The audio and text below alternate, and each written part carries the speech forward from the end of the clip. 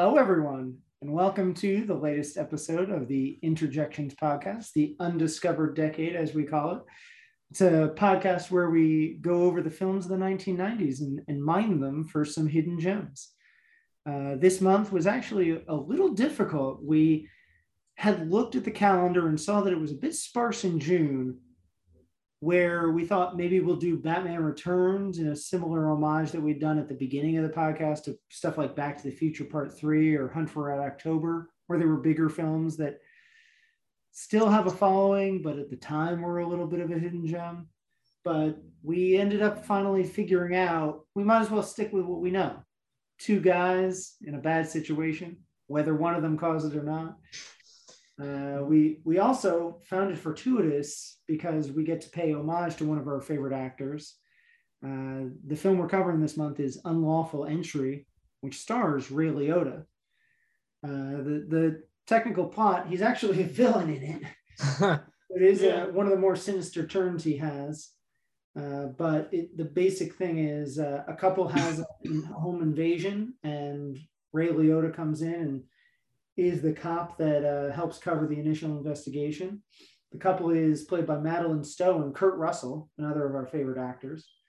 And Ray Liotta gets a little too close to Madeline Stowe and starts stalking her and inserting himself into Kurt's life. And he plays it off like pretty well. Like you think, like, no, he's just a nice guy. He's a charming fellow. But like the only person that's onto him is Kurt Russell's character. He's like, wait, hold up. It's one of the original gas. Probably crosses a line. Yeah, crosses quite a few lines. The thin blue line, some might say. This is before cops really got a bad reputation like they have nowadays. This is like, it was interesting. It felt oddly timely. Yeah. I saw a review that Roger Ebert put out where he's like, it's interesting. No one's really tackled this side of police work before. So it's almost like Ebert saw that it was prescient. Yeah. I mean, I think this movie would be great for a re-release today. Yeah. Well, didn't they do something similar with Samuel L. Jackson? Like Terrace. Yeah. Wasn't it kind of the same deal? Kind of. It was more race-based. And he's not hitting on Patrick Wilson's wife. That's true. But it is a similar feel, for sure. Yeah. So this is way more effective than Lakeview Terrace. So. Yeah, I never got this was. No, okay. You don't have to. I you know, it's weird. I probably watched this as a kid way earlier than I probably should have, but that explains so much. Most movies, but I remember even as a kid having a visceral reaction to this movie. Just I admire the craft behind it, but at the same time, it gets me so mad. Really? It manipulates your emotions so much because you're like, can somebody just believe Kurt Russell for a moment here? Does anybody have a brainstem in this? Please, God, they know he's unhinged. And then as the movie progresses and Ray Liotta's character becomes more and more unraveled to the point where he's like, spoiler, killing his partner. You're just like, oh God, I wish somebody would pump the brakes on this because you feel yourself in the Kurt Russell. Yeah. Well, that's the interesting thing. Each of these characters kind of thinks it's possible, but they're like, well, he's such a nice guy. Why would he be awful? Like the partner even is like, what am I going to do? Tell HR and then they're going to slap him with a day suspension? Like it's not that big of a deal. He'll be fine. He just needs some rest, maybe. I don't know. I feel like this movie. Yeah. I feel like this movie was the beginning of a lot of people's distrust in cops. Well, when did this happen? Was this before or after like the Watts riots and all that? It's after. After, yeah. We talked about that last year, right? Yeah. Around Boys in the Hood. Because that came out a week after the Watts riots. Yeah.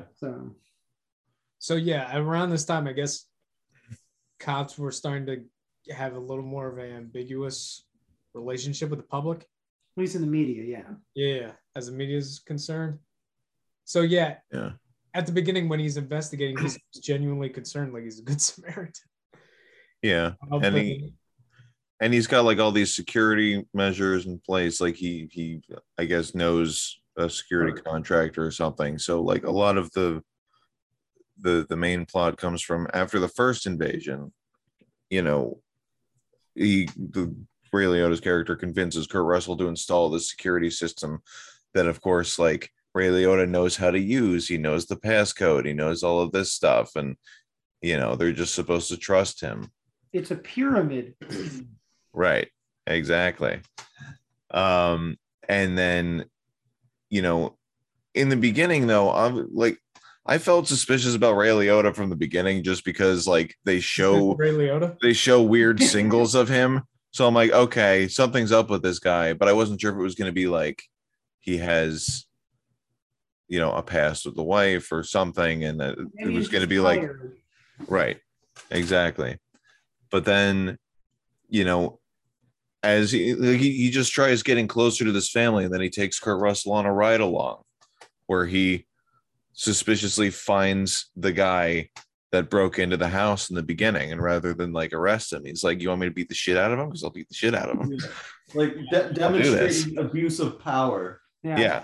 It's like, look what I can do. This is cool, right? And I could do this to you if I wanted to. So, what are you gonna do? You would kill him if you got a chance, didn't you? Yeah. Didn't you? Yeah. Careful what you wish for, buddy, because it's right here. It's funny. Tristan and I were talking about this before the podcast a few days ago. We were watching older Ray Liotta movies, and this is almost like a throwback role to his first big screen movie, which was Something Wild, where he initially plays like this character you're not quite sure about, but then as you get to know him, he has this very violent tendencies to him, and he turns out to be a psychopath, which it seems like Ray Liotta got kind of typecast in the 90s. A little bit, yeah. A lot of his early roles branched out. Psychopath. Though that movie, Something Wild, is the only time he got any awards recognition. He got a Golden Globe nomination and never got an Oscar nomination for stuff. I think for Goodfellas. Just never got his due, I guess.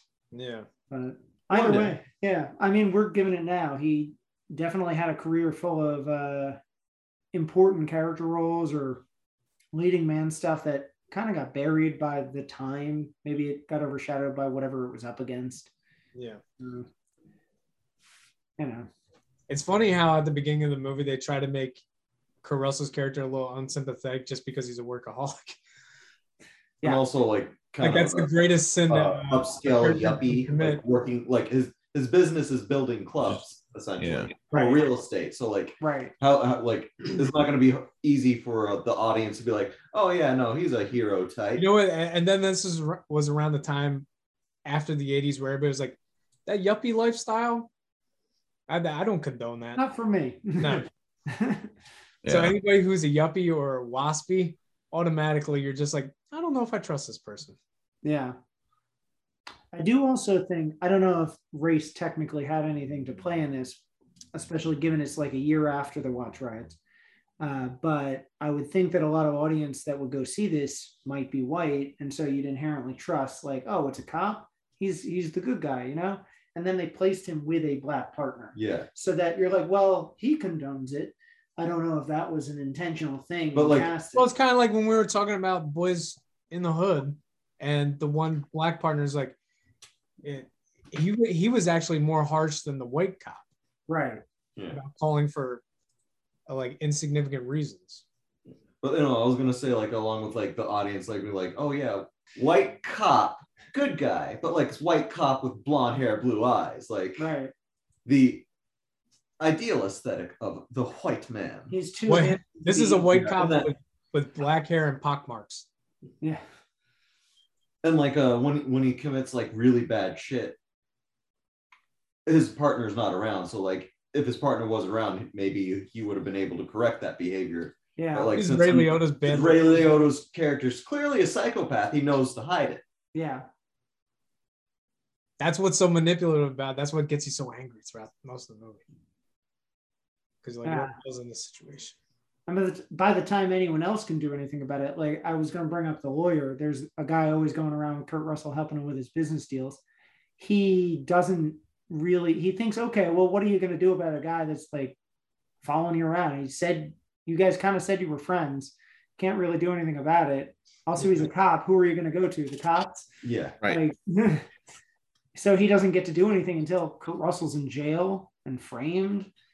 It's and that was the level that this got to. Like, it started off as just like a security system scam, and then got into like he put in all of these phony parking tickets in the police system, and there's a boot on his car, and then he gets framed for narcotics. Yeah.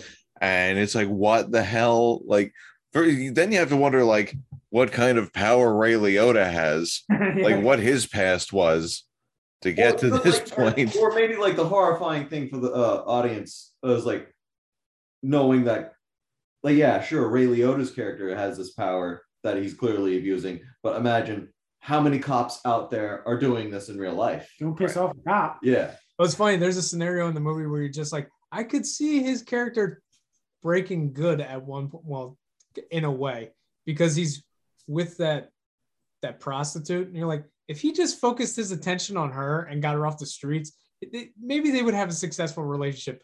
But no, towards the end of that scene, he just basically calls her a whore and disposes of her. Leaves her in the middle of nowhere. I don't think she was an actual hooker. I think she was just some chick that like gave her his number, or gave him her number when she deliberately was speeding earlier in the movie to get his attention. Yeah, I think you're supposed to wonder a little, but maybe, just because he's calling her a whore doesn't mean she actually was. Well, I mean, you're right. Maybe I'm just going by what because she was a whore doesn't. It's definitely just because you're a prostitute doesn't. Well, you're a whore. It's a momentary lapse where you're supposed to see, like, you know, he can easily flip a switch. Yeah. Like, just how easily this guy can just be sent over the edge and be like, you know, to hell with you. I'm going to go do whatever. I mean, even from the beginning of that scene, he's clearly not enjoying himself. So I don't know. I do think, though, that this movie has a more convincing descent into madness with the villain than American Psycho.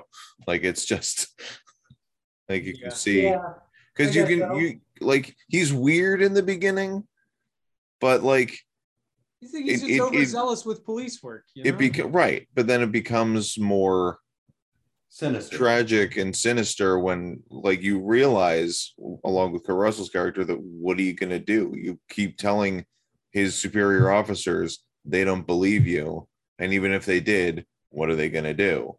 Yeah, there's no system in place to help. Yeah. No. Exactly. There's a whole subgenre. Doesn't seem like there is really anyway.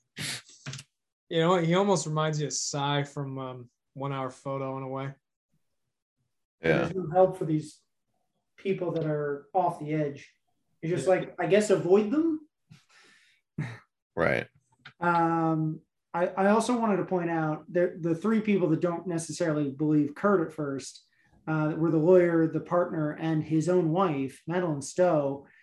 She doesn't necessarily not believe him, but I think she's putting up a front that's like, well, just be nice to him. She's always like, just don't rile him up. Just it's a position that women are often put in where it's like, just ignore it and he'll go away. She's trying to diffuse it. And so her performance ends up being a lot subtler, but I think it's just as important that you think, well, maybe she's in agreement with him, but like, what is she going to do that Kurt Russell can't either? I mean, the good thing is the movie doesn't turn her into like a damsel in distress. She fights back towards the end. So. Right. They could have made her a prop. Right. For the movie's sake. Mm-hmm. You might not necessarily a prop, because then, like I said, this also, you know, I think at one point you're meant to believe that she and Ray Liotta did have a past.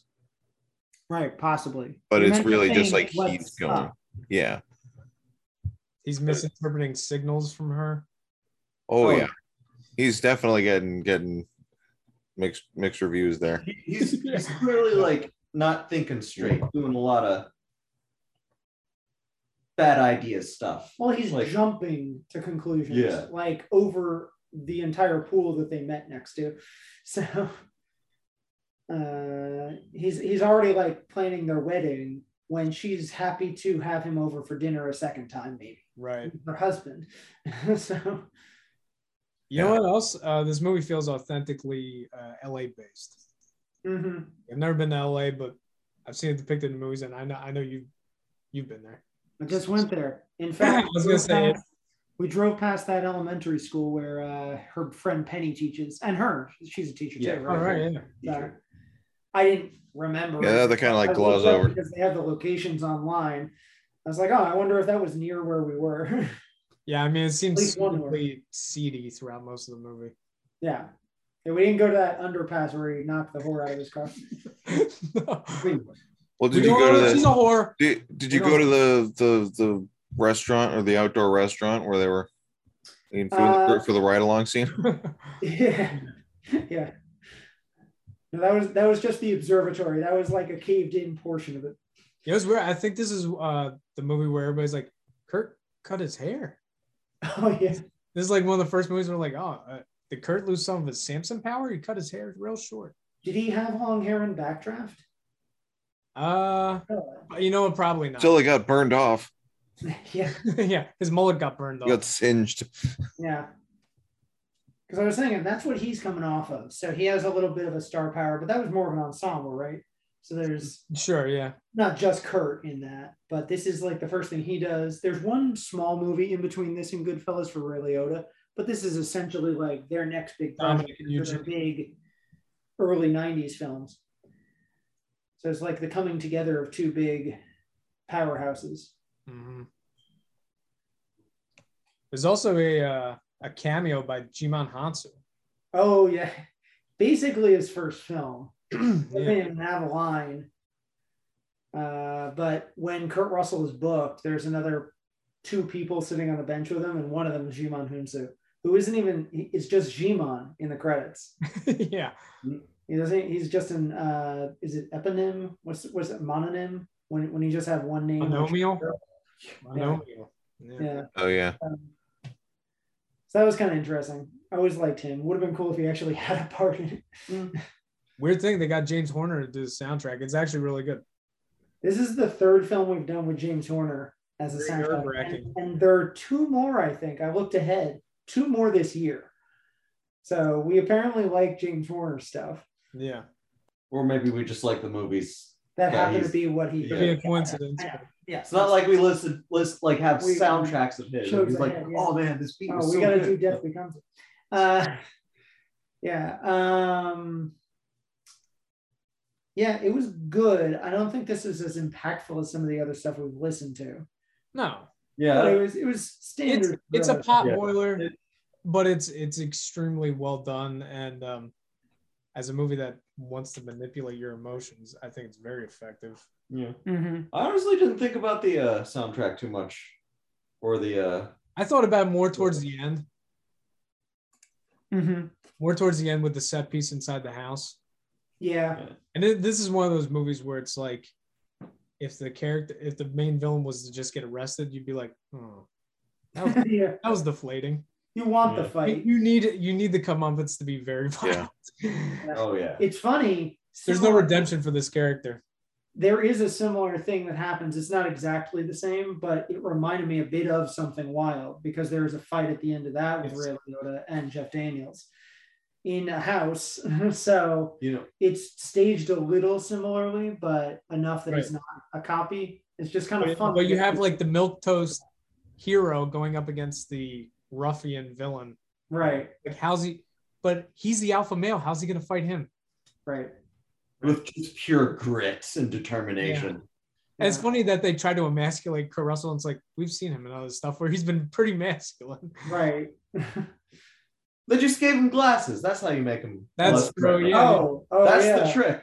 Yeah. Just a handsome, nerdy guy with glasses, dressed like a yuppie. Yeah, he's not tough. Mm-hmm. Not like we could see his muscle tone in his neck. Yeah. Yeah. Or when he's or that sex scene where he's shirtless. Yeah, you saw it there. Yeah. But one other thing, I like how right before the finale, the final fight, the lawyer that's also the friend of Kurt Russell, he has a similar fate to another guy that we've seen recently or on the show, the Invisible Man.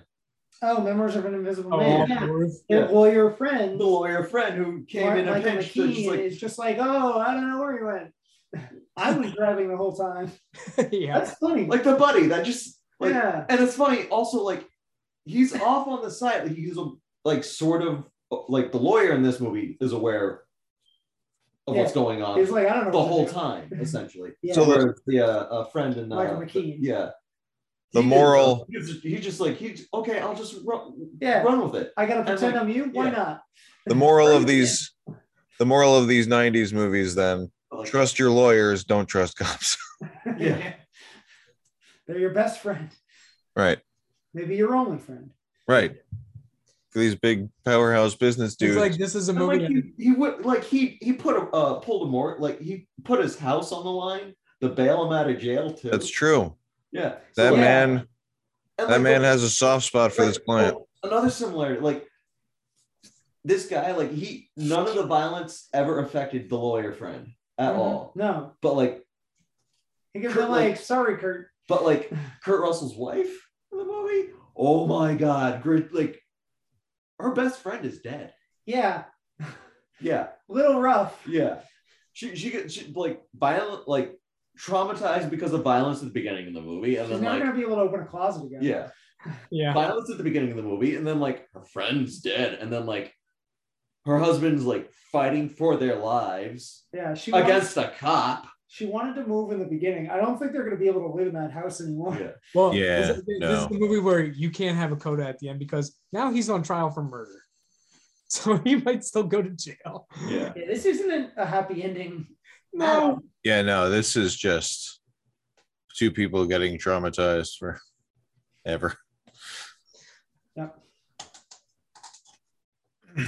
I was going to bring up the director just because we don't really know him that well, but it was kind of cool. This is his third best known film, actually. Jonathan Kaplan also had directed The Accused a year before. He likes movies about rape. He got Jodie Foster an Oscar, and then got Michelle Pfeiffer an Oscar nomination later this year for a movie I've never heard of called Love Field. Have you seen that? No. Yeah. So he kind of just faded away because he made these three films and a couple other things. But you know what? He was a producer on ER. He actually did. He did one of my favorite blaxploitation movies, which is Truck Turn. Oh, you heard of that? Okay. It's a great movie. Yeah. It was fun. That's cool. I'd seen The Accused. That's good. Might actually like this better. But he was an able. He likes movies where he plays you as a Stradivarius. Right. Yeah. I think he had a straightforward type of shooting style, but I think movies he was interested in that would be thrilling to audiences. So Broke Down Palace is another movie about being gaslighted into a jail sentence. Broke Down Palace. He did that too. I never saw that. Which is kind of like if anybody saw Return to Paradise with Vince Vaughn and Joaquin Phoenix, it's a similar plot. But again, it's somebody being gaslighted into a jail sentence. You're just like, God, these movies are very rabble rousing. Yeah, I remember seeing the trailer to Broke Down Palace and thinking, I don't want to see this. I don't want to imagine that happening to me. Yeah, I know. I don't want to travel to a. He likes to put the audience in uncomfortable situations. Yeah. I mean, technically, this state, you might as well be in a different country that you could get in trouble in. True. That's true. If you don't know what you could get in trouble for something that would be minor here, but extremely bad over there. You can't sneeze. Well, just like Midnight Express. Wait, you can't sneeze in Oklahoma? There's some like archaic law about like sneezing. You're not supposed to do it in public. Something. I don't know if this is a old wives' tale, but I remember thinking that and then holding on to it when I read a book as a kid of like weird laws. So be careful in Oklahoma. Careful in other countries. But like, that's an agricultural state. It's like, I think it's partly like you're supposed to cover your mouth. You're supposed to have handkerchiefs because that's what they had back then. And then the law was just never taken off the book. So I wonder if it was because of Spanish flu. Could have been because if I remember correctly, it was like 1890. So 1890. Okay, maybe not before Spanish that. flu. I don't know. Well, this is something I read as like a 6-year-old. So we were digressing. Very far. I would definitely give it a B. It's not a movie I can go back and watch too often because even for me, it's kind of nihilistic. But yeah, this isn't a rewatchable. This is not a feel-good movie. Yeah. No. Well, honestly, it wasn't meant to be a feel-good movie. No, I give it an A because I was thrilled because it was kind of a thriller. So true. Or yeah. Yeah, I think I might have given it a B mostly on my hype about getting to see a couple Ray Liotta movies this month. Sure. If I went into that, I saw Something Wild for the first time. I saw this. Did I watch anything else? Oh, I'd seen Many Saints in Newark recently because that came out back in September. So yeah, I was on a little bit of a kick, so I think that pushed it up. And I love all three of their performances, the main actors. But I don't know if the movie is going to be one of my favorites. It's no Operation Dumbo Drop. So what do you think, Jeff? I mean, I have to agree with somewhere in between. I think it's like a B plus because I agree it's not really rewatchable, but it was very, very, very well done. I mean, there's a very fine line with a lot of those 80s thriller movies where it just seems cheesy at the end, and it's just like there was no overarching like synth music or anything that made it feel weird, like, and especially that fight at the end, it was a visceral comeuppance that so I'm going to change it. It's an A. It's solid A. Oh, there you go.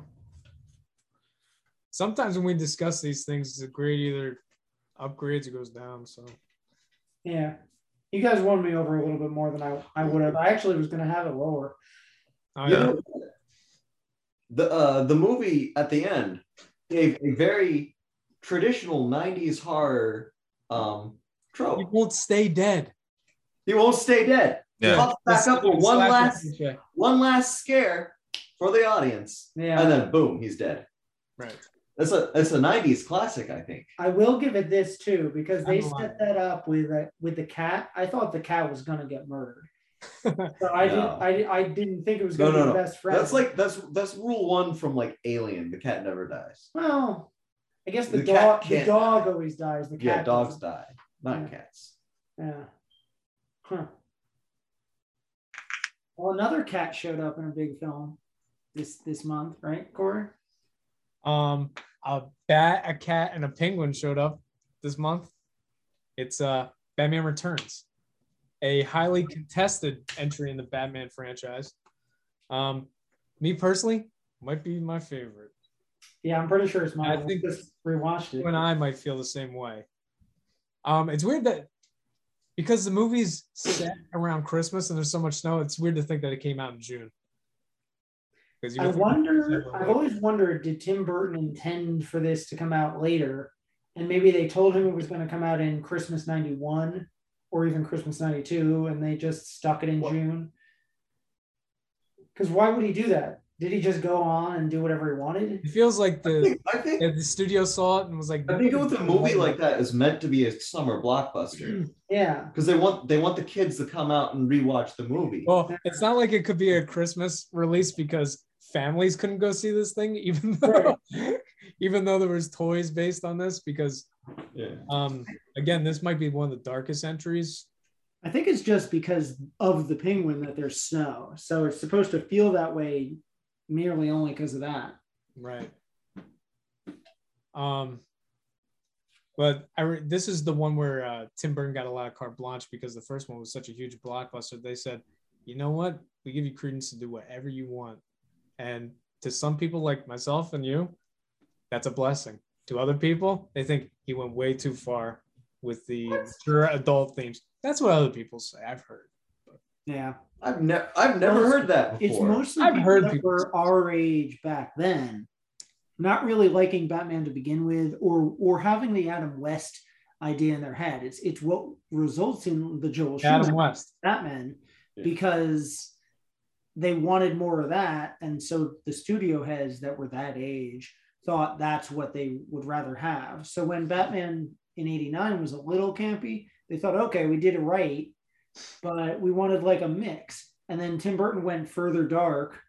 When he went darker, they didn't like that, and it shifts back to campy later. Right. I think that's why there were some poor reactions to begin with, and those reviews come out from that. Yeah. Well, we got the animated series. I think the kids love it. Yeah. You know, like people are. I loved it when I was a kid. In fact, I even remember thinking, this is even better than the original. Yeah. I think that Danny Elfman's score is amazing. Yeah. That beginning is like probably one of my favorite openings to a movie ever. And also, it is pretty funny that Tim Burton or the writers, at least, were they the same as the? It's Daniel Waters. He's the guy that did Heathers. Yeah, he didn't do the first Batman, right? He just did Batman Returns. So it's funny because Tim Burton sees that and is like, "We got to get this guy for this movie," and he comes up with the Trump-esque character. Even then, he knew it would be like this, where he's going to try and win office, because he even tried back then in an independent party. So I think it was just a metaphor that they never thought would actually get as far as the presidency. So it's interesting to see now the parallels between Shrek and Trump. Right. And think that it was prescient, but it was always that way. So, and it's funny because they make him seem worse than Penguin and Catwoman in such an outlandish type of town. Yeah, Christopher Walken. Yeah, like all the people dressed up in weird costumes are like, you think we're the villains? Look what this guy's doing in the economy. Come on. Yeah. I think the plot mostly revolves around pollution. Yeah. Did you like Batman Returns, Jeff? What's your favorite Batman? Oh, that's a whole other podcast discussion. But I did like Batman Returns. I was just looking up. I couldn't remember which one Kiss from a Rose was from. Was that Forever? That was Forever. Okay. Forever. Yeah. No, I like Batman Returns. My favorite one for a while, before Batman Begins came out, was actually Robin. It was Batman and Robin. Or no, which one had Freeze? Which one had Freeze? Was that Batman and Robin? I was also like 9 when it came out, so. Oh, come on. Hey, I bright colors Batman Forever because it was the first one I saw.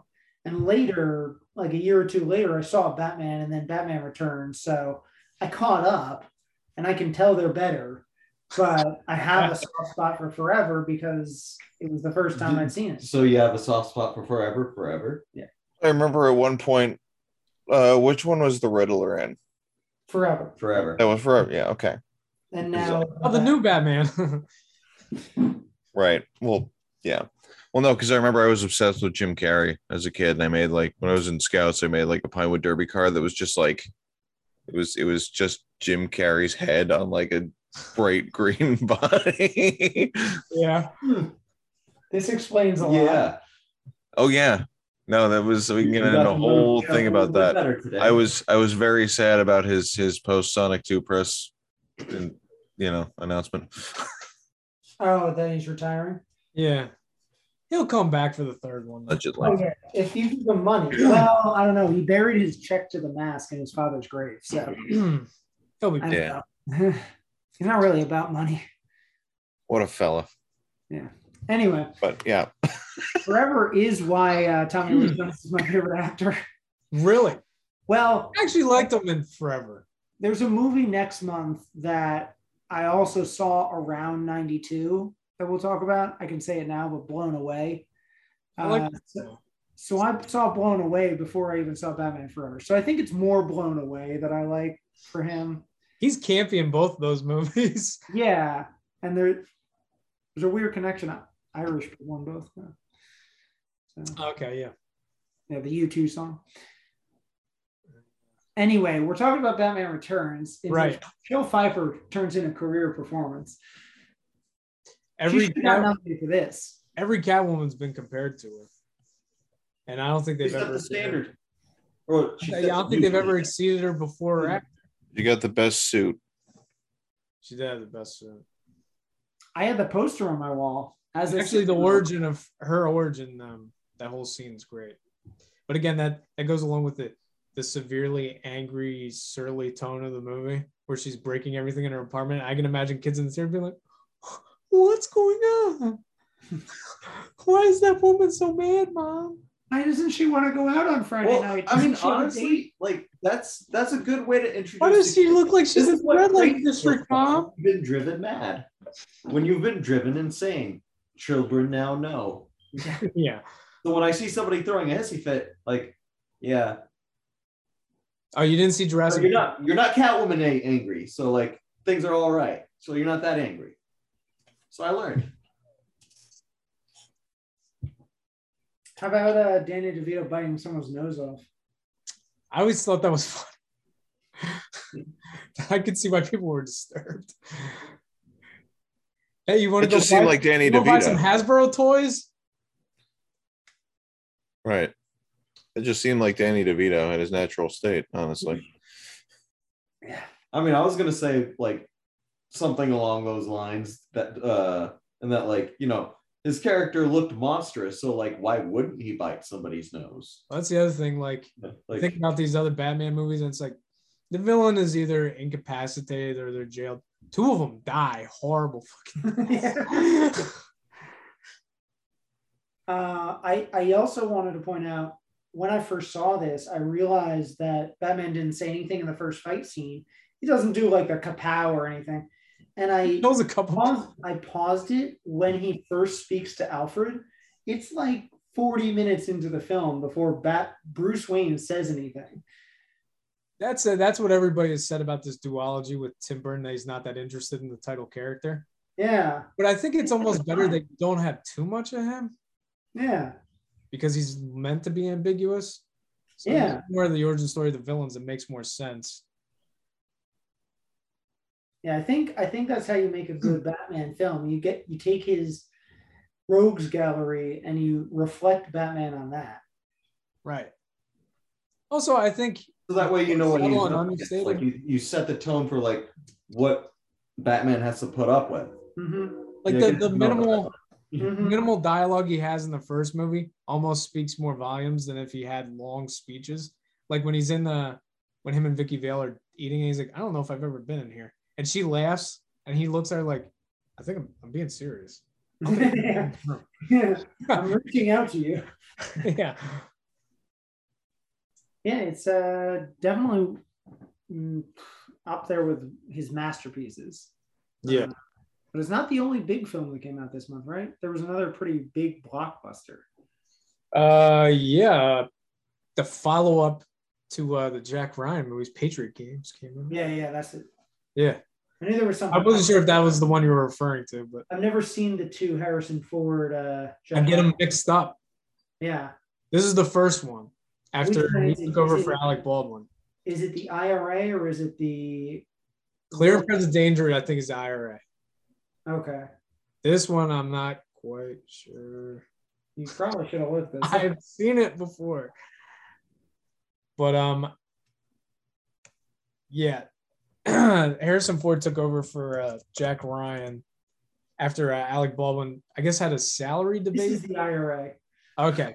I guess there's some salary debate after Hunt for Red October, and I also probably think he felt like he wasn't given much to do in the role because he was kind of overshadowed by Sean Connery. So, I mean, Harrison Ford doesn't quite make the character his own. I don't know. The character's kind of like a generic analyst. Mm-hmm. But I mean, these movies are competent. They feel more like predecessors to the Robert Ludlum like Bourne movies because they're more adult themed, like spy thrillers. So I can see this being like a middle brow, like adult hit. I haven't seen it in a while. Like I said, it was probably good. Obviously. I thought it was the other one. It's been a while. Yeah. I mean, the last one I really remember as being good was Sum of All Fears. I actually liked a lot. Yeah, I like that one. I've only seen those two. Have you seen the Chris Pine one? Yeah, it suffers from what most movies like that do, which is it's an origin story, so they got to establish all the trademarks of the character. They don't have as much time for the villain or the plot. The villain is actually Kenneth Branagh. So he's almost playing the same villain he played in Tenet. On a TV show now. What? Oh, I mean, I know about the TV. Have you ever watched the Krasinski show? Oh no, I heard it's good. Yeah, I'm actually more prone to watch the Jack Reacher show than that. Yeah, it's just 24 with Jack Ryan at this point. That's the problem. These Tom Clancy books, all about this espionage and spycraft, but it's just they're kind of watered down now. There's nothing really unique about them. Yeah, I want a genuine spy film. Like Dad read a lot of those books, and he said there's one called The Cardinal and the Kremlin that he thought would be a good adaptation because it has to do with like our fears of Europe falling apart and stuff. So he has to go like actually infiltrate things, but he's now well known enough from having done these previous novels, adventures, that he can't really be a spy anymore. So he has to like figure out a way to actually be behind the scenes. Mm-hmm. I think it'd be interesting if we came up with something that was a little subtler again. Right. You know, not just bombast and action like a Bourne movie. Right. It's the problem with a lot of action movies these days. Like, even though I liked the new Jurassic World, it's got those problems. Mm-hmm. We won't go into that though. Yeah. But speaking of sequels, Stepfather 3 came out. Oh yeah. The original is a great movie. It's based on the Donnie Westlake book, and it's got Terry O'Quinn in it. It's fantastic. He's in the first two. They do a funny thing. And speaking of Batman, they almost have like a Batman type explanation for why he doesn't look like Terry O'Quinn in the third movie, because it's a different actor. So he goes to like some underground surgeon that reconfigures his face. But at this point in these movies, I have no sympathy for these single moms. They're so stupid that they fall for this guy's routine. Yeah.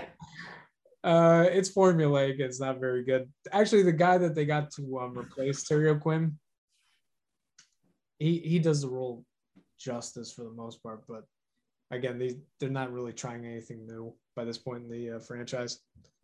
Not that this even should have been a franchise. Probably should have been one-off. Yeah. Do you guys remember Kid and Play? I do. Mm-mm. What? Kid and Play? No. The rappers? Oh, yeah. They did House Party. They had a movie called Class Act that came out. It's come a bit of a cult classic since then. They play, one of them's a scholar, like a rogue scholar. The other one's a criminal, and they switch places. It's more high concept than some of their other movies. That actually sounds pretty good. I liked it as a kid. I don't know how to hold up now, but it was interesting to see them those two switch roles. Yeah, is House Party good? I've never seen that. House Party is actually pretty good, surprisingly, and it holds up. I watched it not too long ago.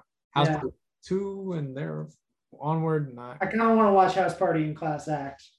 They're doing a remake of House Party right now that's going to be on HBO Max. Yeah. No, thank you. Yeah, I bet they'll cameo or something. They haven't done anything in 30 years. Yeah. And then a underrated Steve Martin Goldie Hawn movie, House Sitter, came out this month. Oh, it's underrated? I don't see a lot of people talking about when they talk about Goldie Hawn or Steve Martin, or Frank Oz for that matter. Frank Oz directed it. Yeah. Well, I remember us discussing it when we were coming up with the stuff this year. The reason we didn't do this one was because we'd done a Steve Martin and we'd done a Frank Oz just last year. Right. I mean, it's lesser Steve Martin, but it's still funny. It's still good. They have really good chemistry, the two of them. I mean, it's leagues better than the other movie they did, Out of Towners. Yeah. I saw that in theaters. Oh, did you? So did I, actually. We're one of the few. Yeah, I took my mom's. Yeah, me too. And she liked it. Mine did not. No, she probably seen the original and knew that it was not good. Yeah. That's why she was excited. She liked the original. So yeah, anyway, that takes us to Poster Boy. Like I said, the month was sparse, so yeah, we already had a bunch of time to fill. Yeah. It's also Well, we'll get into that later. Background. Nerd. Here you go. I'll look at that background. Nice. All right. God. Wow. Okay. Well, this is really not giving you a lot. Now, I want to say something before you go into this. Yeah. This was actually our original choice for what we were going to cover this month. But what happened was, as we looked through the calendar that we go through is Wikipedia's films of 92, and we get an idea of what happens, what came out. And this was under June 92. But when I went into researching this film, it said that it actually came out in August 91, September 92, July 92. We couldn't figure out when the actual release date was because August was actually a festival release. It's officially a 91 film. I can't find a literal weekend when it was released in theaters. I don't know that it actually was. It's like I kept digging and couldn't find actual evidence of this being released. So we decided to move it aside and go with Unlawful Entry, which had been our backup, but turned out to be a much better film because I watched this. Yeah, I watched it too, actually, this past week. Garbage.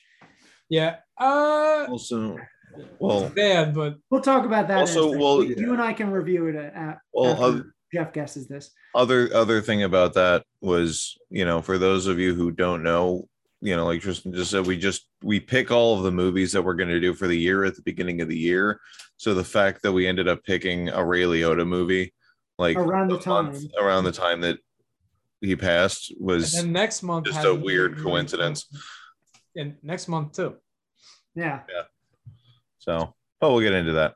All right. Now, I may have just spoiled it for you, Jeff. I don't know if you remember. But I don't remember anything past like last month, so don't worry about it. Good. That's what I don't even remember what we reviewed last month. Oh. One false move? One false move. False move. Ah, there you go. I can't remember. So this poster, I don't know if the borders are part of it. Probably not. So it's a blue bathroom with like clouds painted on the wall. There are two people in a bathtub. One has a ridiculous Johnny Bravo pompadour, and the other one is a woman who's I was thinking Racerhead shaving him. And then various bathroom things in the background. It looks mostly like a painting, but I don't know if that's just the resolution. It's part of the Photoshop, probably. Yeah, it looks like it almost looks Rhoda. Another Vanilla Ice movie, but it's not. It is a film by Tom DeCillo, who, by the way, I was hoping you would bring that up. He was if you remember all the way back to March of last year, he was the researcher that was trying to defend Jim Morrison's real life when we covered The Doors. He was the one that was trying to be like, this isn't what really happened. Guys, listen to me. And he got a little famous from that. He had a lot of music friends. And so they pushed enough money so he could make a feature film. And this was his feature. And he never really made it after this because this was a huge bomb. Oh, okay. So, all right. Well, that's good to know. It is also apparently a winner of a Golden Leopard for Best Picture, whatever the hell that is, on the top. I'm gonna guess plot-wise. Yeah. It's a bit like The Graduate. Young man falls for an older-ish woman, and they're having some relations. Having tub time. And tubby time. And then there's like a weird like mommy issue thing because she's like shaving his face. And I'm like, that's cool. I can't place the face on the actress. That's why I left it. Yeah. It looks, I can't, I want to say like, it's not Angelica Houston. I know that much. She's actually the same age as the actor. Oh, okay. Well then, just cool. So I'm really gonna guess that it's just some like she tries to rehabilitate some street rat. And that's the basis of their relationship. and then it ultimately becomes some tragedy where he gets sucked back into the underworld life, and she can't help him as much as she would. No, okay. You got enough of like her character. Okay. That's at least what she's trying to do. You know, women think they can fix men, and men are just idiots. That's basically the movie. Well, I guess I should have started with, is this a comedy or a drama? It's supposed to be a comedy, I think. Oh boy. Okay. I can't tell. Yeah. All right. But here, do you have a name for it before I give you the tagline? This is so vague. Shaving spaces. This is just a still from the movie. This is right, I know. Like a setup. Yeah. It doesn't lend itself to be titled. So I knew this would be a little difficult. Yeah, I don't. Something blue sky. I genuinely, when it gets to be like this, and it's just a still from the movie, I have no basis of context for the title, so I'm just grabbing at the dark here. I give you the benefit of the doubt. I'll give you the tagline. You should get a better idea of the perks of being a wallflower. Oh God! All right, Johnny Bravo origins. Here's Johnny Bazooka Tone. Deanerson. Here's the tagline. All right. He's a heartbreaker, lover, loner. Keeping up an image can be a full-time job. Is this a sequel to Weird Science? God damn, it would be awesome. Just some nerd. Is that Anthony Michael Hall? Because that'd be hilarious. It'd be better that way, wouldn't it? Just trying to be. I would probably like that better, honestly. Yeah. So he's just a nerd trying to be a cool guy. I don't know. The Pompadour is really like throwing everything to the wind here. Mm-hmm.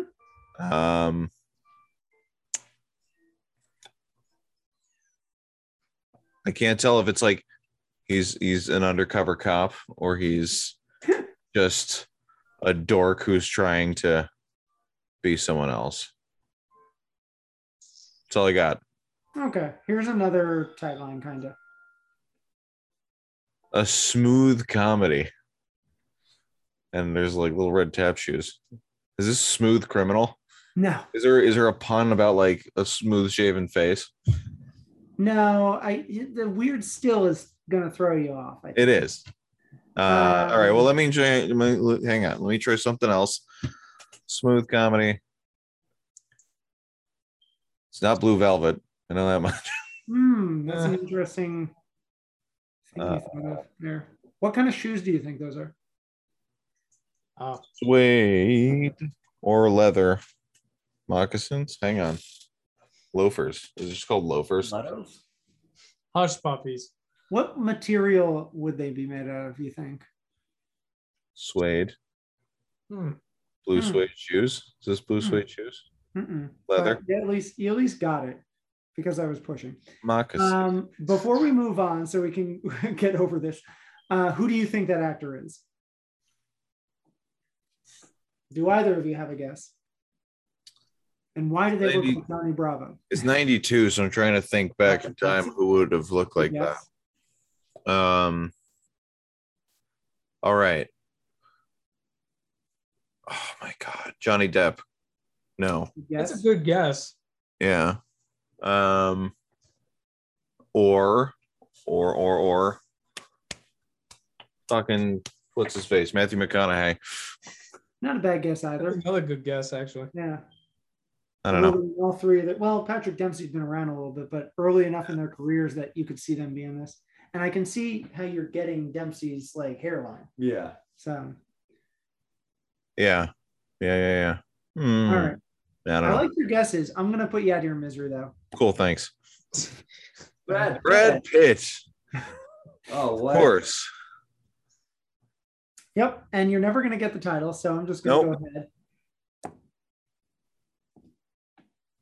Johnny Suede. And that's why I was half right in two separate parts. I just had to put. I said Johnny Bravo origins. And no, not Johnny Bravo. Johnny Suede. No, but that's what I'm saying. I was half right. Johnny Bravo from? I don't know, but I was half right in 2 categories. I just had to mash now. them. I kind of want to see this movie just to see how much like Johnny Bravo it is. No, you don't. It's so bad. Or maybe just Johnny Bravo's parodying this. Do you want to say the plot, Corey? There's a plot. Not really. He is a imposter who wants to be a rockabilly singer, and we call those poses. He pawns off his guitar, and then he tries to do a stick up to get his guitar back. Along the way, he meets a woman who is kind of like a Black Widow, played by. Or is this the first woman? This is the second woman. Yeah, so. But she inevitably leaves him because, he's a loser. And then he meets an older woman. It's almost like Don John, played by Catherine Keener. That's Catherine Keener. That's his muse. I'm like, I know the face. Yeah, it's basically her first big role. She'd had like really small parts in a couple of films the last. I think she had done the Tom DeCello's was Living in Oblivion before or after this. Oh, that is the other thing he did. He wrote that, right? And so she's in that. Yeah, she's in that. I think that's before this. I think that's last year. So he did get. That's probably why she was cast in this. Well, part of the reason on top of her being a good actress. Yeah. The movie itself is trying desperately to be Jim Jarmusch, and it's not succeeding at all. Mm-hmm. Like, I kept waiting for Tom Waits to show up in this. Were you? Yeah, I can see that. But instead of Tom Waits, it's Nick Cave shows up. Yeah. He's not that great. Not really. Like, you would think Nick Cave would know better. He's written better stuff. Yeah. He did The Proposition. Yeah. Yeah. So he knows how to make a movie, but I don't think he necessarily needed to ever be in front of the camera. No. I also think that's more DeCillo letting him do whatever he wants and be weird, be like Bowie, It's self-consciously hip to the point of annoyance. And the plot boils down to like he thinks he will be cool if he just got these shoes style, and these shoes come out of nowhere, and he thinks he's got it now, and he never does, and he's an asshole to women. And he sees his first girlfriend getting hit, and he's like, "I'll never do that." And then he ends up hitting Catherine Keener. So, are they magic shoes, or he just finds? Yeah, like Mike. Has a dream of. He's like Bow Wow and like Mike. Yeah. Good analogy. The movie ends on the most like obnoxiously cosmic, ironic shot that's so fucking annoying. Yeah. I don't know how you felt about that last shot, but it was the whole thing was dumb. It's definitely the worst Brad Pitt film. You sure about that? Because there's a movie coming out next month that we're going to talk about might be worse. Oh, I've seen it. It's actually kind of fun. Is it? I haven't seen it. Yeah. It's better than this. It actually has coherence. Oh, I can't imagine. So, this is hard to find, as you can imagine, from it not really having a release. So yeah, it's probably better that way. This film never had a release. It just sort of popped up on Blockbuster shelves at one point. It wasn't honestly a marvel that either of these people. It wasn't released. It escaped. Yeah. Right. It's weird because people kept thinking rockabilly films would be a thing, and they're never good. Yeah, what was the other one I was thinking of? There was another one like Johnny. Yeah. And they're always like Johnny something. It's like 6-String Samurai or something. Yeah, I tried looking it up and I couldn't remember the title. Yeah. But anyway, I have one other film for you, Jeff, and I just want you to take this film into account, like trying to see if you can get this right away, but we'll see what happens. Hey, it's the movie we just watched. Oh, yeah, it's Unlawful Entry. It looks like a scanner. So Corey and I were like, there's so few films this month. We'll do Johnny Suede for the poster, but if that doesn't go well, we'll have Unlawful Entry as a backup as a goof. But honestly, this makes it seem much more terrifying. Yeah. This looks like faces, and Ray Liotta has no eyes. He looks like a Cronenberg villain. I was also up at like 2:30 this morning doing this, and I was like, I'm freaking myself out. I can't sleep. Yeah, like really. This is what psychopaths do. Yeah. Ray Liotta as the Watcher. Yeah. Now you know you're not a psychopath, but now you got to live with this in your head now. Yeah. Ray Liotta is Storm from the X-Men. Well, anyway, in case you want to know what the taglines and everything were, here. Sorry, yeah, it's. So, But anyway, it's Ray Liotta peeking through curtains and Kurt Russell holding a gun. A man obsessed will do anything for love. I don't think that's love. A cop obsessed can get away with it. Oh God, that's fucking terrifying. Okay. That's genuinely disturbing. When it comes to passion, there are no rules. Jesus Christ. It just keeps getting worse. well, there are their eyes. His Just in piercing case you blue know eye. who they were. Those eyes. Kurt Russell and Madeline Stowe. Unlawful entry. If you notice, I kind of gave up and just made it look like Kurt Russell's arm was on fire. Yeah. Trying to I figure love out the words. I do like the multiple layers to that title too. Mhm. I don't. Not only was it just a break-in, but it's also just like a law enforcement officer is font is so entering his way into their lives. And Yeah. a great analogy too. Yeah. Yep. Yep. Yep. Yep. Yep. Yep. Yep. Yep. So speaking of Ray Liotta, Yep. we were already going to consider probably either Ray Liotta or Kurt Russell or both, as we've done the last few films where we focus on a duo. But given that this is a bit of a eulogy for Ray Liotta, it was obvious that we were going to pick what's our favorite Ray Liotta film. Given that Goodfellas was probably his most famous film, it's understandable if we went with that. But take that out. Corey said, what if we said, what's our favorite Ray Liotta movie that's not Goodfellas, which definitively won our best of 1990? That would have been too easy of a pick. That's like a legacy pick. Right. So we're acknowledging that Goodfellas is probably his best film as a group. But he had so many other great films or great performances in mediocre films. So yeah. See, my introduction to him was actually Grand Theft Auto Vice City. Everybody says that. Because he played Tommy Vercetti. He's good in that too. He was. Yeah. Like, it was a solid film. And then you just hear him yelling in your ear every 12 minutes if you don't do anything. Right. I want to go with, because I'm thinking there's stuff he's had smaller roles in, but Copland is the one I want to pick. Copland's a good choice. Copland I want to pick because not only does he has a pretty significant role, but especially towards the end, he is he's more so the hero than Sylvester Stallone. He has the redemptive arc, right? And Sly hesitates. Yeah, when Harvey Keitel's coming out of his house. Pretty much Sly's pretty much baseline the whole movie. He's the same character. Ray Liotta is the one that has to go through the gauntlet to get where he is. It was a bit of a surprise. There's another film I watched in the last year, Copland, I'd never seen. Mm-hmm. So I've been on a bit of a Liotta kick.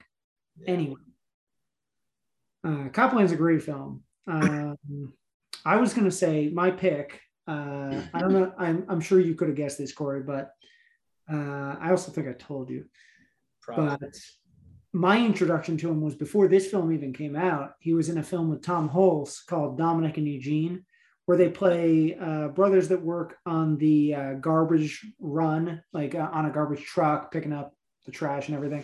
And he wants to get out of that life, and he starts dating a woman played by Jamie Lee Curtis, who thinks he can make it. He's always wanted to be a doctor, but his brother, played by Tom Hulce, is slow, and so being the nice brother he is, their parents are gone, so he's the only support his brother will have. So he has to make this life choice at like 23.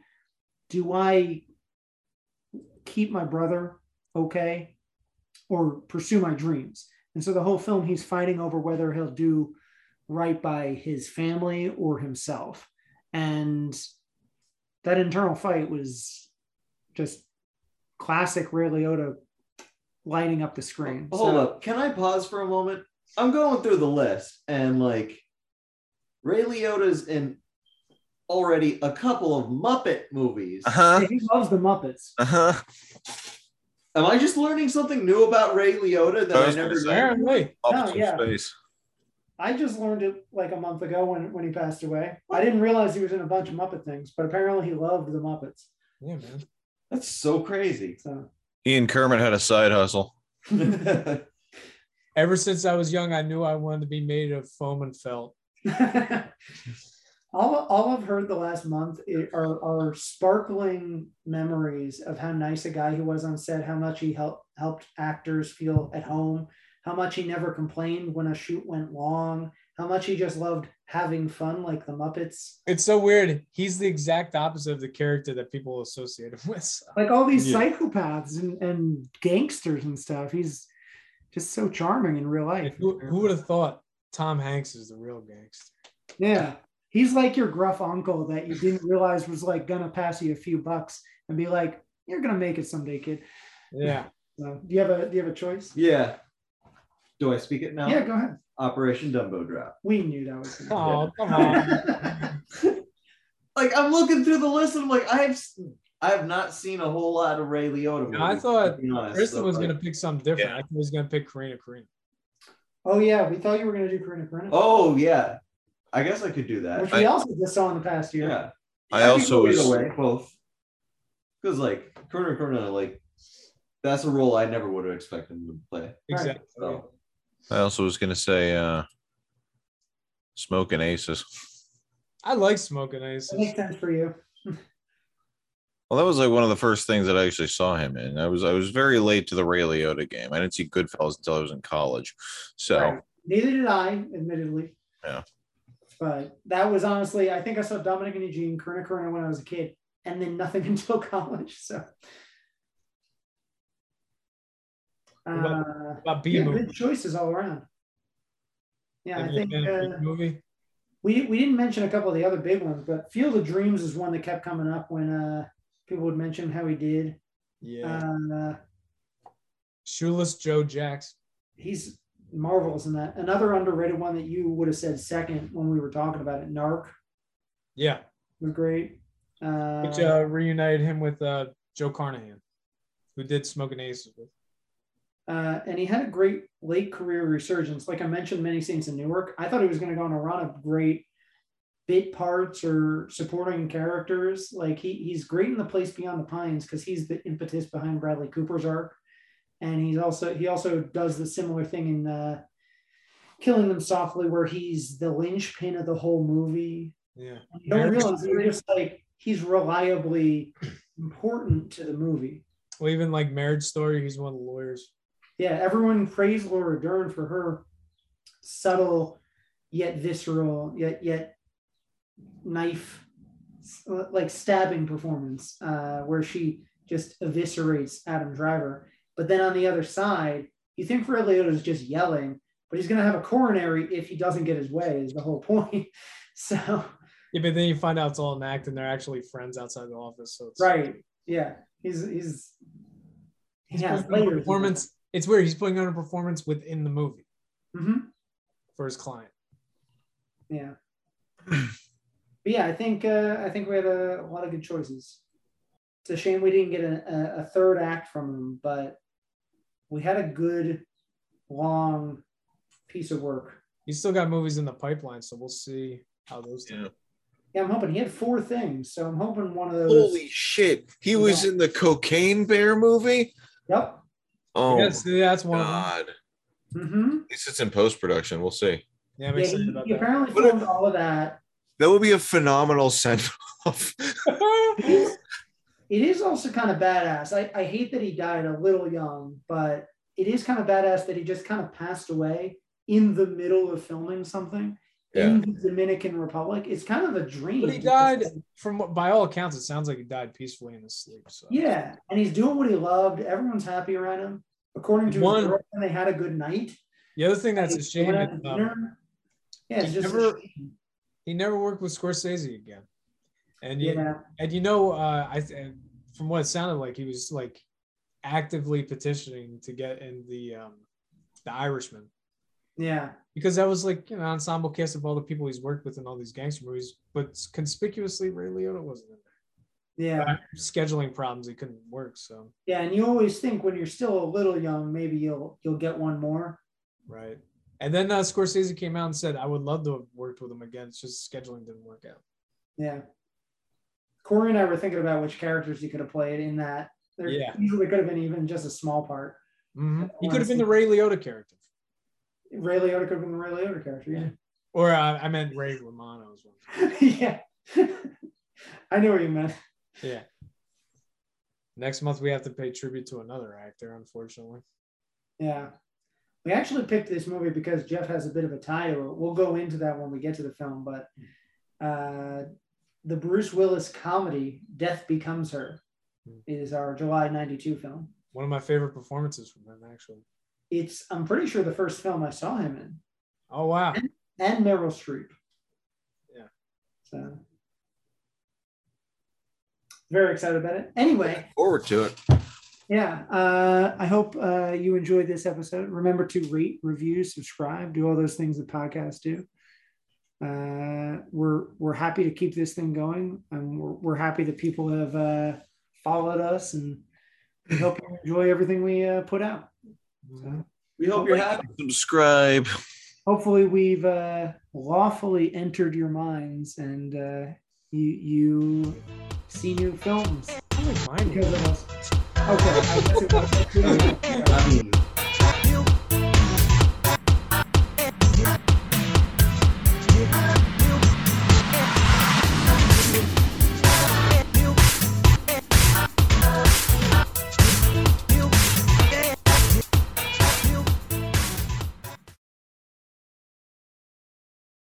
Wow.